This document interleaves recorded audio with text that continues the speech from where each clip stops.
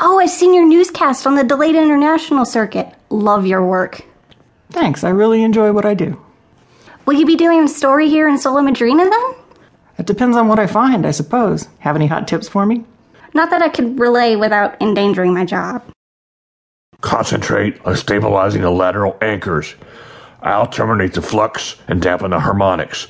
As soon as the flux has stopped, slam those anchor streams together and into the gap. That won't close the hole completely, but I'll take care of the residual. I don't think that... Just do it! Prawn shrugged and took a deep breath.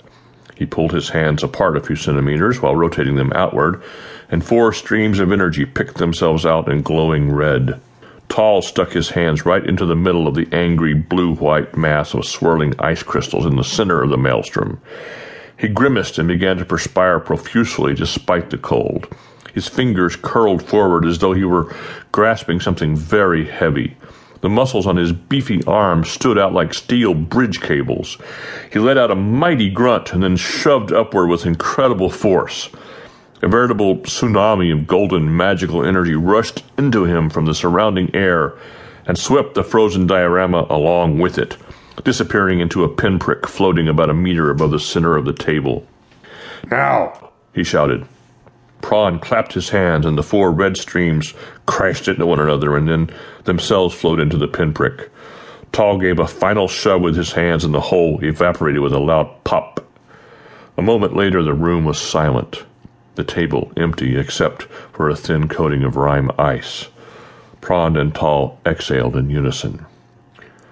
Tall stood there motionless, so thoroughly shocked and confused by what had just taken place that he simply couldn't cope.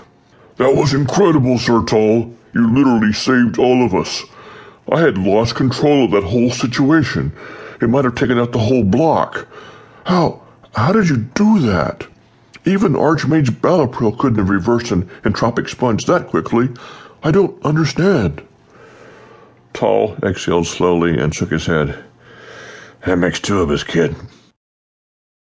This facility is wholly self-contained, which is why it can never be defeated by their primitive tactics and weaponry. Scarcely had the final word escaped the mage's mouth when an extremely loud crash accompanied the collapse of part of the bubble's ceiling by a huge, irregularly shaped object. Tall and Tzimtzes were both thrown to the floor by the shockwave. Unless, of course, they dropped a huge rock on us. Tzimtzes roared with rage and threw up his hands to cast some spell, but 2 basher mages counteracted it before it could come to fruition. This enraged Tzimtzes even more. He stood there sputtering for a moment before reaching for a pouch on his belt and extracting a small, deep black sphere.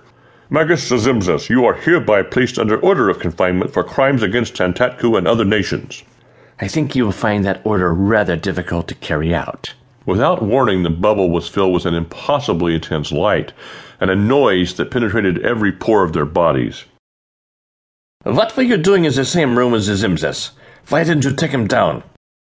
"I was doing my job, which does not involve killing anyone who hasn't threatened me with deadly force.